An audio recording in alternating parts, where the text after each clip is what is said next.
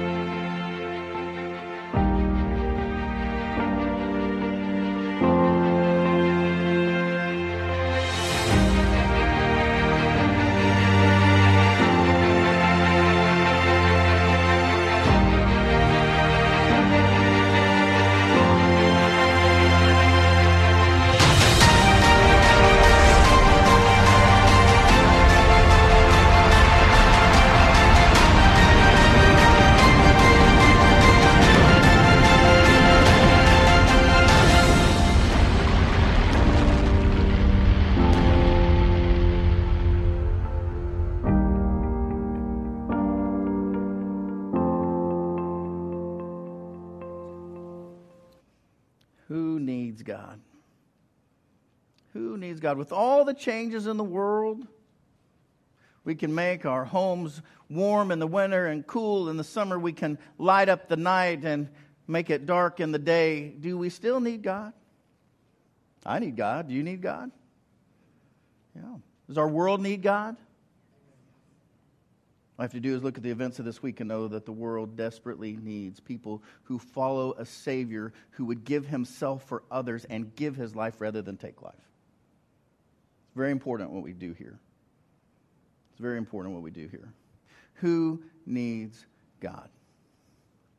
As we begin, I think it's beautiful and Holy Spirit combined that we would be giving out third grade Bibles on the very week that we talk about the role of the Bible in our lives.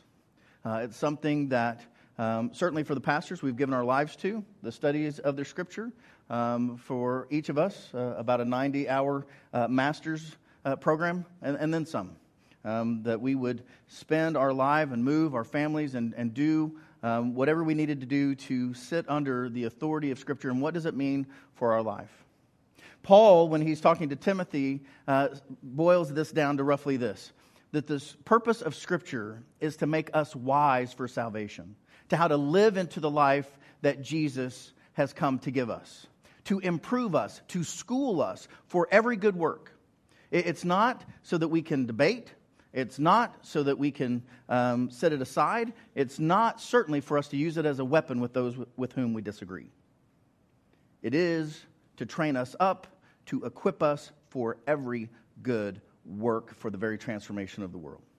And as we read the Bible, we have to continue to remind ourselves and warn ourselves, is this drawing me closer to Christ, or is it simply giving me information to distance myself from the will of God? Because now I know better.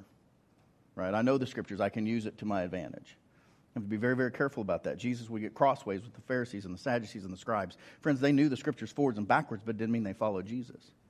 The Scripture is to help us follow Jesus. Will you say that with me? The Scripture is to help us follow Jesus. That's its place. So as a way of introduction, I invite you to take out your sermon notes, if that's helpful to you.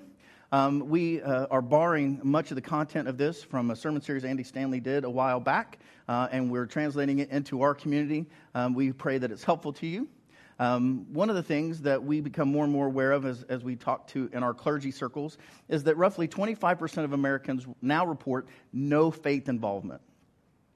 No faith involvement at all. In the church realm, they call these folks nuns. No affiliation. Do you have any affiliation? No, none.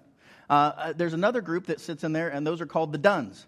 They used to go to church, but now they don't. And so many, particularly mainline Protestant denominations, we're asking why. Why are people not coming to church? And what we find is that there are all sorts of reasons that don't have anything to do with Jesus.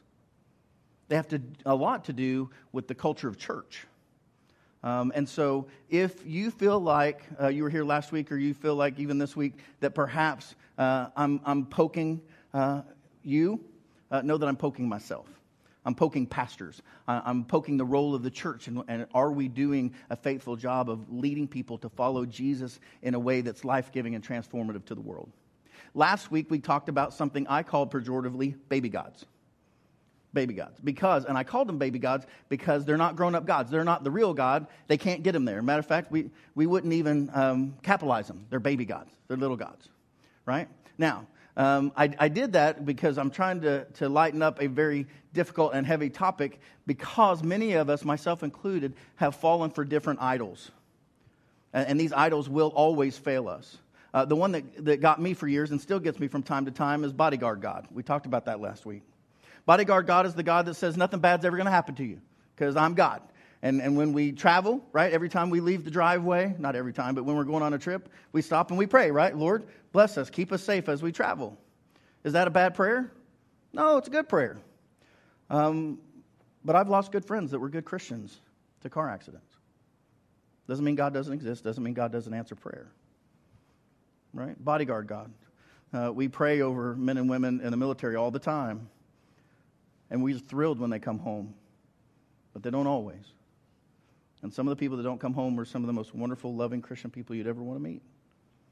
And we don't give up our faith in God because nothing bad ever happened to us. And the reason we put the cross front and center is because this is what God transformed. He took the very worst kind of death and evil and made it life for us in the resurrection. Certainly anybody who claims Christianity as our faith cannot believe in a God that doesn't let anything bad happen to you. When his own son said, let this cup pass from me, and God said, no. This is the path for the salvation of the world. So we don't believe in bodyguard God. We don't believe in boyfriend, girlfriend God. That last night of camp, summer camp, touchy-feely God. We don't believe that. Now, God, we feel God sometimes. We see God sometimes. Sometimes we don't. Doesn't mean God's not there. Many of you all perhaps grew up in a guilt God church. You went to church because you felt guilty if you didn't. God's watching you. God's watching you. That's not God either. And so after last week, I had some people, it really helped them, but I also had some other people I cared deeply about. They said, you almost sounded a little glib last week, like you weren't taking the real deconversion stories as seriously as perhaps we would want to. And let me say this. If last week you were here and I was hurtful to you in any way, let me apologize. That was not my intention. What my intention is to create an on-ramp for anyone who's struggling with faith, who has questions about faith, to know that this is a safe place to ask those questions. We will walk with you. We will come alongside you. And people who gave up on Christianity, we're not poking fun at them. What we're saying is, you know what? You're not alone. There's a lot of folks that gave up on Christianity because we were hurt by something. We had a tragic event in our life. We lost somebody that was important to us, or it just didn't make sense to us in our mind. And if you're coming back to faith, or you have a friend who's thinking about faith, maybe they used to go to church, this is a great place to come and walk that out together with people who love you and support you, will pray for you, and also challenge you to grow up and mature in your faith, that it's no longer our Sunday school faith. Amen? Does this make sense? So everybody's welcome here. We'll work towards our salvation together with fear and trembling, with Jesus' love and grace. Now, with the risk of throwing everything I just said out the window, let's try this. Jesus loves me, this I... Oh, see, you do know this song. Yeah. Some of you even know the next line, don't you? What is it? Man, you are advanced. For the Bible tells me so, right? Little ones to him belong. They are weak, but he is strong. Yes, Jesus loves me. Yes, Jesus loves me. Yes, Jesus loves me. For the Bible tells me so. Now, anybody in here's experience? You were walking through your living room at 4 years old, and the Bible on the coffee table said, hey, Jesus loves you. No, the Bible didn't tell you so. Did it? No, the Bible didn't tell you so. It's not true. Grandma told you so. Right? Or your mom told you so. Or your dad, or your brother. Or maybe later in life, a really loving youth director was there when you'd come to your wit's end. And you were this dorky, braces 7-year-old with no friends. And the only people that would receive you was your youth group. at Frontier Elementary on Wednesday nights playing 9 square and basketball. And you were loved by Jesus and Jesus people. Or maybe you got to college and you had your first bad breakup and you were suicidal, and your campus director, campus minister, your roommate came alongside of you and prayed for you and reminded you that you weren't alone, that Jesus loved you, the Holy Spirit was there to guide you and help you and support you and transform this event. And you came to faith. Yes, Jesus loves you, but the Bible didn't tell you so.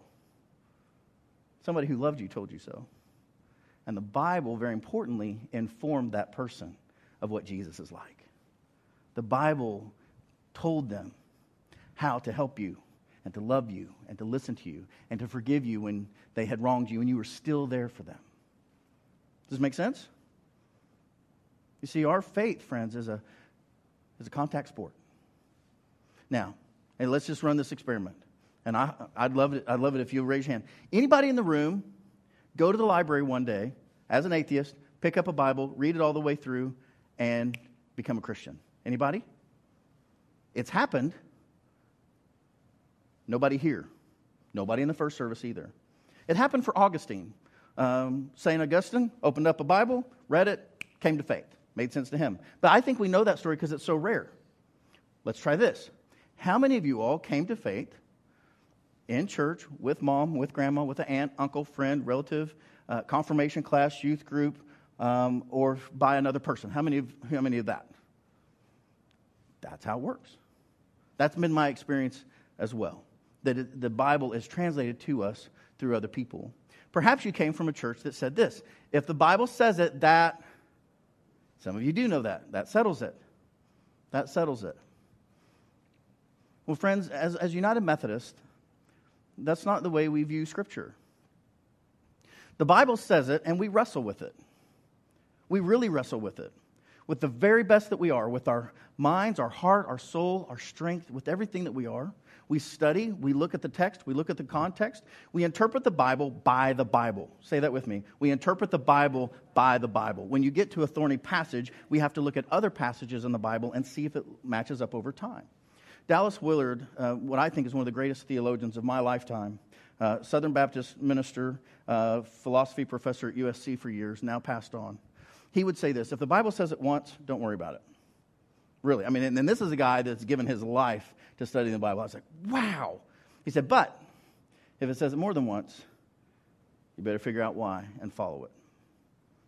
And you'll notice that when Jesus teaches, he often will teach in threes. Even in one story, he'll tell you 3 examples of the same thing. We really need to pay attention when we see those things. But we've got to be able to interpret the Bible by the Bible. So what is the role of Scripture in our lives? And if the Bible is the foundation of our faith, as the Bible goes, so goes our faith. And there are some people that we love. Maybe they're struggling intellectually. They've read something in the Bible, and they just can't do it. It just doesn't make sense to them.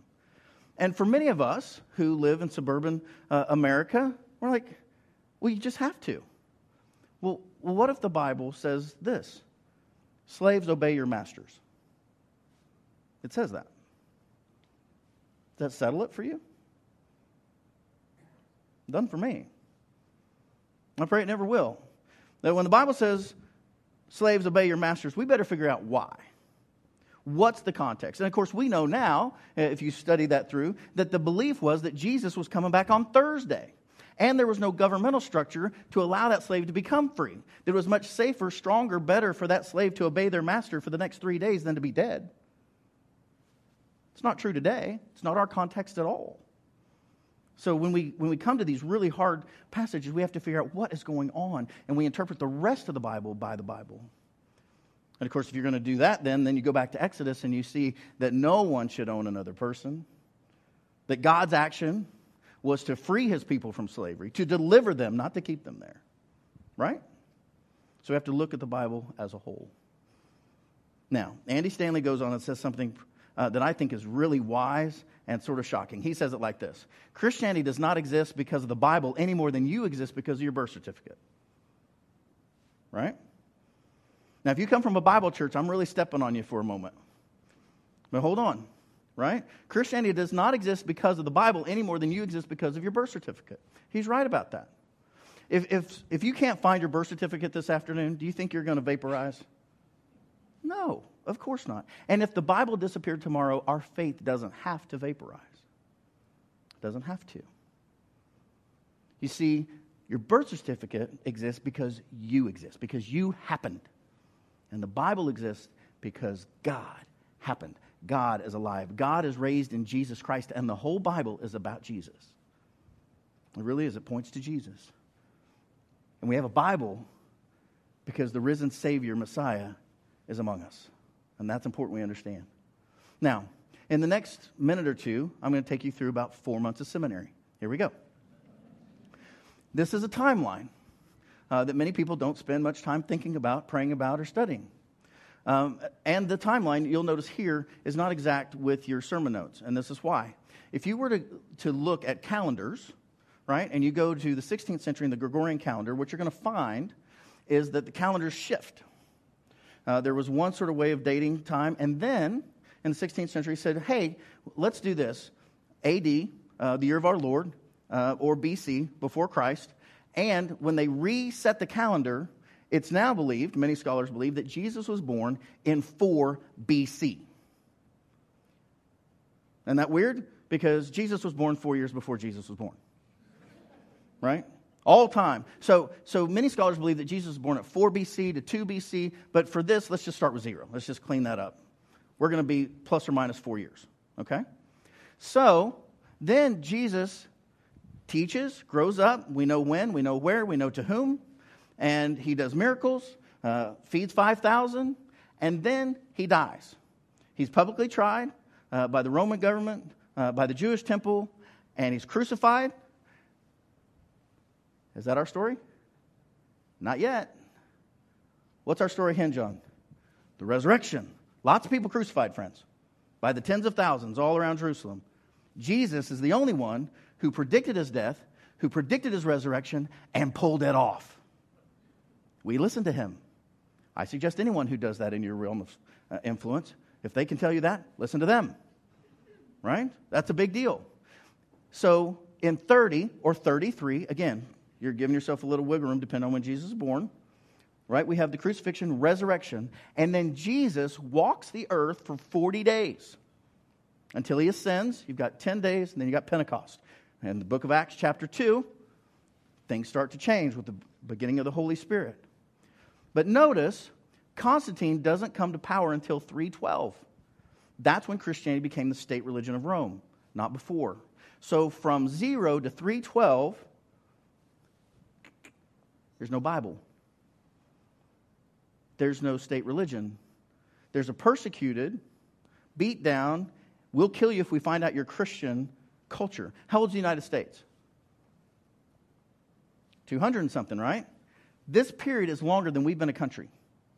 And it's in this period that Christianity goes from Jesus and the 12 to 120 in the upper room to 3,000 on the day of Pentecost to the majority population in Roman Empire, from Italy all the way to the Middle East, from Turkey to Africa.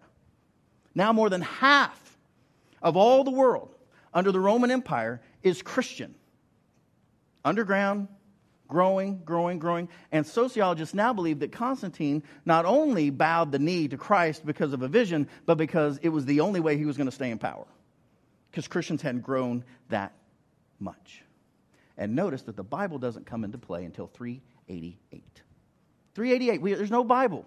The Bible that you and I read today did not even come close to being put together until 388. There was no Bible in the early church. Not at all. And even the Bible we have today has been changed at the Protestant Reformation in 1517. So think of it like this. The first, second, and third century Christians that grew the most, that grew the deepest, that was persecuted and endured, believed Jesus loved them before the Bible told them so. Person to person, heart to heart, life to life, example to example. Before. You understand the power of this? Is the Bible important? Absolutely. Absolutely important. Super important. But not necessary for salvation in the first 300 years. Now, they had some scriptures that were Old Testament, but the New Testament was really in letters and documents all sort of around, not even compiled yet. So for the first 300 years, the debate centered on an event, not a book. And what was that event? The resurrection of Jesus. The resurrection of Jesus. So I would submit to you, I know this is dangerous because there's a lot of Bible worshipers around, but we don't worship the Bible. Who do we worship? Jesus. We worship a person, a relationship. So our foundation is Jesus, the resurrection of Jesus Christ. That's the center of our faith.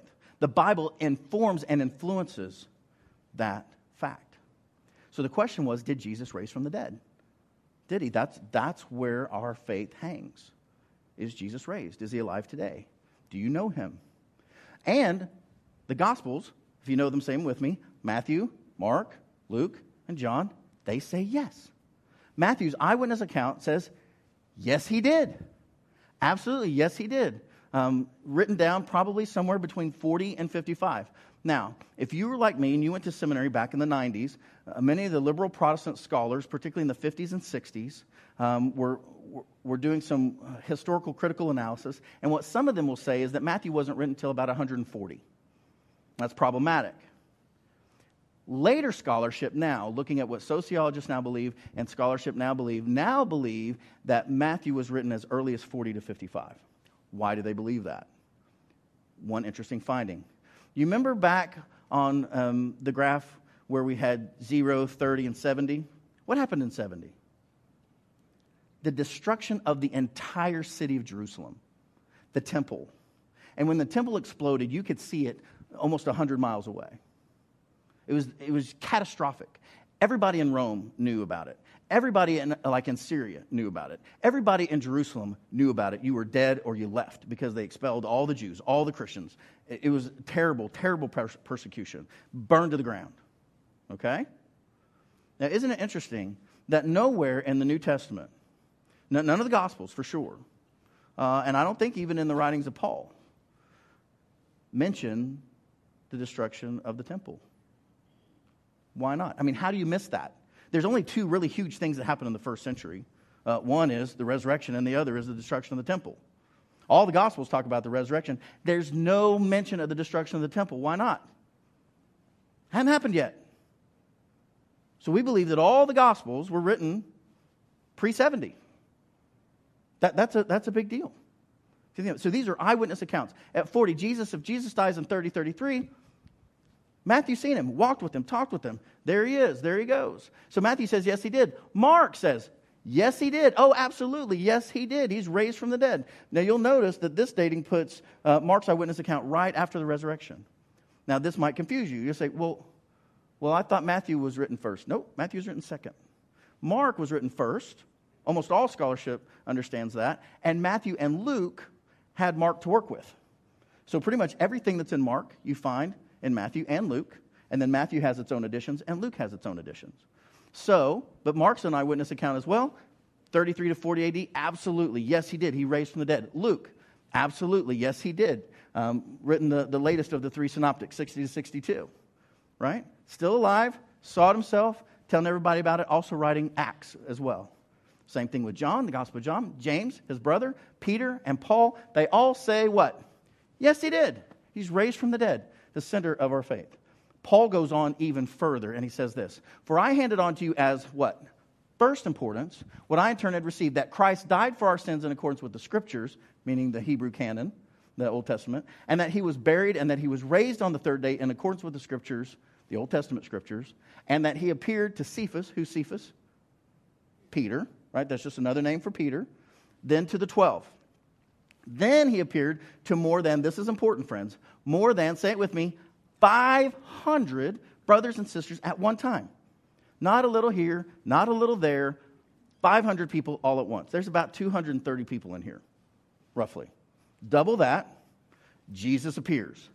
All of us see it, all at once. This is super important, friends.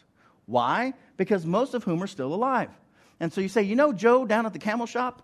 Ask him. He saw him. He was there. You know Susie at the purple cloth store? Go see her. She saw him. She was there. Well, what about Elijah? Well, he's dead. You know, some have died. But these other people, 500 at one time, we saw him. He's there. He appeared to James, then the apostles, last of all, one to untimely born, Paul writes, because he didn't see Jesus until after the resurrection. He appeared also to me. For I am the least of the apostles, unfit to be called an apostle because I persecuted the church of God. I would remind you that Paul was a Pharisee, part of the Sanhedrin. He persecuted the church. He oversaw Stephen's stoning. And it was the risen Jesus that completely turned his life right side up for the transformation of his life and the world. About the resurrection, friends. More than 500 at one time. This isn't once upon a time stuff, friends. This is eyewitness account in the hundreds. In the hundreds. And they would share it person to person. Did you see it? Were you there? I want to take you to somebody who saw him. Boom. And it grew, and it grew, and it grew, and it grew. Now, Luke takes this so seriously. It's so important to him that he writes to a non-Jewish audience. He writes to a Gentile audience. Gentile simply means non-Jew. And he says this in Luke 2. Maybe you've read this at Christmas time. In those days, a decree went out from who? Emperor Augustus, that all the world should be registered. Now, who's Emperor Augustus? Friends, in that day, everybody knew who the Emperor of Rome was. Is identifiable. You can go back in history now, and Rome will tell you. Emperor Augustus, at this time. Jews will write about it. Christians will write about it. Romans will write about it. Syrians will write about it. This is not once upon a time stuff. This is factual stuff. So this was the first registration. When? Well, when Quirinius was governor of where? Syria. So if you don't want to read about it in Rome, read about it in the Syrian history, right? So all went to their own towns to be registered. Joseph goes to the town of Nazareth, so time, place, Galilee, and not only there, but then he goes to Judea and the city of David called what? Bethlehem, right? Because he was descended from the house and family of David. And he went to be registered with whom? Mary. You understand this? And she was pregnant with the child. So what Luke is doing is he's saying, look, this person in Rome, this person in Syria, this person from Nazareth who had to go there with this person, that's going to be the Messiah. And if that weren't enough, you go into chapter 3, and he even expands it from there. This is stuff that we just kind of read over because we don't think it's important. Well, friends, to the early church, this was super important. Because this isn't religious talk. This is history, fact, and date. And some of us in the church just a few months ago went and walked there, talked there, went to the exact places that you can go. In the 15th year of the reign of Emperor Tiberius, Rome has a new emperor now. It's not Augustus, now it's Tiberius. Okay. It's that time when Pontius Pilate was governor of the area. What area? Judea. And Herod on the Jewish side was the ruler of Galilee. Right? So you got the Roman governor, the Roman emperor, the Jewish leader, his brother Philip, in the region of Iturea and Trachonitis. Then Lysanias was the ruler of Abilene. And not only that, the priesthood, if you want to check that, was Annas and Caiaphas. And then the word comes to Jesus' cousin John, son of Zechariah, who was the priest. You see, friends, if you ever grew up in a small town, you know what they're talking about. You know John's boy who goes to that church, the pastor's that person. Right? This is how they would talk. This is who it is. Luke is saying, friends, fact check me. Check it out. All you got to do is check Rome, Syria, Jews, religion, otherwise. Fact it. Check it. See, this is not once upon a time, but names, dates, locations, culture, political structure, all of it. And the writers' lives were on the line, friends. Absolutely on the line. They find out who's writing this stuff, this heretical stuff, right? Because the Messiah was the core of the Jewish faith, that he was coming, right? You can't get that wrong. And so, friends, if you're writing this, I want you to know how this is done. You would take a sheep, you would slaughter a sheep, you would take one side, you would skin the sheep, you'd take the other side, you'd skin the sheep, you'd put those up to dry, and the left side was page 1, and the right side was page 2. It's called vellum. That's how the early Bibles were written. And then you would have to mash up some berries or something else to get ink. You'd have to work really hard to get that. And then you would start to write the gospel account. This is very, very expensive stuff. It was illegal and super expensive. And by the time you finished that first page of your account, you're not thinking, oh, I'm writing in my journal. I'll just have some thoughts come to my head. No, these folks, think of it this way. They are username and password careful. Username and password careful because their life was on the line. On sheepskin with little quills. And it's through this, friends, that Christianity made its greatest strides during the 300 years before the Bible existed. Before the Bible existed. Now, in no way am I discounting the power and the role of the Bible. I'm not. But what's it for? It's to inform us, to instruct us for our good works and the power of the Holy Spirit. It's to guide us, to train us. Right? So, our action steps. Our founder, John Wesley, for those of you who are Methodist, you may already know this. Our founder, John Wesley, in the Methodist movement, was an Anglican priest. And when it came to Scripture, he said this: as to all opinions which do not strike at the root of Christianity. What is the root of Christianity? The resurrection of Jesus. So, if we're not talking about the resurrection, we think and what? Let think.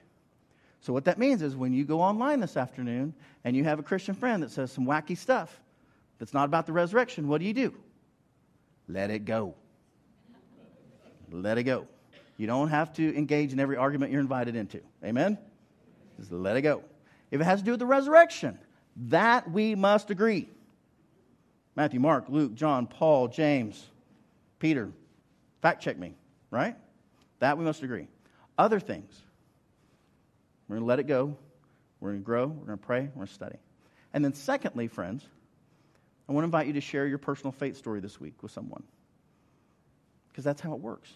The Bible can do a lot of things, friends, but it can't share your faith for you. It's not what it does. Sometimes I go to people's houses in our church. Some people invite me, others don't, and I just show up. But they'll have these Bibles, right? And as I'm driving up, this is what I envision them doing. Oh, it's dusty. Oh, I better make it look like I read this thing. Right? So for our third graders, this is not going to help them unless you help them. Right? You need to sit down with them, pray with them, teach them, help them know what it means. Does this make sense? It's very, very important. Give my life to the resurrection of Jesus. But here's another thing I want you to know. And I asked permission to do this just a bit ago. The Lord is alive. Amen? You understand this? He's alive with us. And He's active. And He does stuff. And as a preacher, I get to see some of it. And I don't know. You may not even believe this, but I believe this. In the middle of the last service, right before communion, I exited out. Had to take care of some stuff. And as I exited out, I met Ruby here on the third row. Now, Ruby's first time guest to our church, never been here. She felt led today by the Holy Spirit to come here. I was like, great. And we were catching up. And then I came back in. And then about 15 minutes later, and I said, hey, first service will be over in about 5 minutes. Second service will be starting, and then just come on in. So she does. Great. Welcome, Ruby. And then later she's like, oh, you're the pastor. So, but anyway, so then I have another congregant come to me about 15 minutes later, and he says, do you know anybody who speaks Chinese? And I go, no, why? We don't have any Chinese speakers in our church. He said, well, we have another lady that's come to our church today for the first time. The Holy Spirit led her to our church. Amy, here on the second row. And then I got the great question of, all right, Mark, you want to look like a racist today? Go ask a lady that you met 5 minutes ago if she speaks Chinese. I'm like, Lord, is that really what you want me to do? And he's like, yes, that's what I want you to do. Like, I met her like 7 minutes ago. Like, I'm stalling. And he's like, no, go ask her. And so I asked Ruby, do you speak Chinese? And he says, well, I speak a certain dialect of Chinese. It's not Mandarin, it's Cantonese. What does she speak? I'm like, I don't know. I can barely speak American, whatever I'm saying. So I asked her, I'm like, do you speak Chinese? I said, I'm sorry, I'm so racist. I don't know. And she goes, yeah, I do. I'm like, huh. She says, what dialect does she speak? And I say, I don't know. So, introduce Ruby to Amy. And they're like, hey. And they start talking, and I understand nothing. And they're friends here. Now, I don't know if that seems odd to you. That in the church called Acts 2, the Bible tells us that people from every nation, every language, came together under the power of the Holy Spirit and understood one another, could speak with one another, could come under the power of the Holy Spirit together. Do you understand what I'm saying to you? That the Bible informs us about how we live out our faith together, that the Scriptures are true, but alive. Alive, friends. Not dead. Not done. Alive. Thank you for letting me share.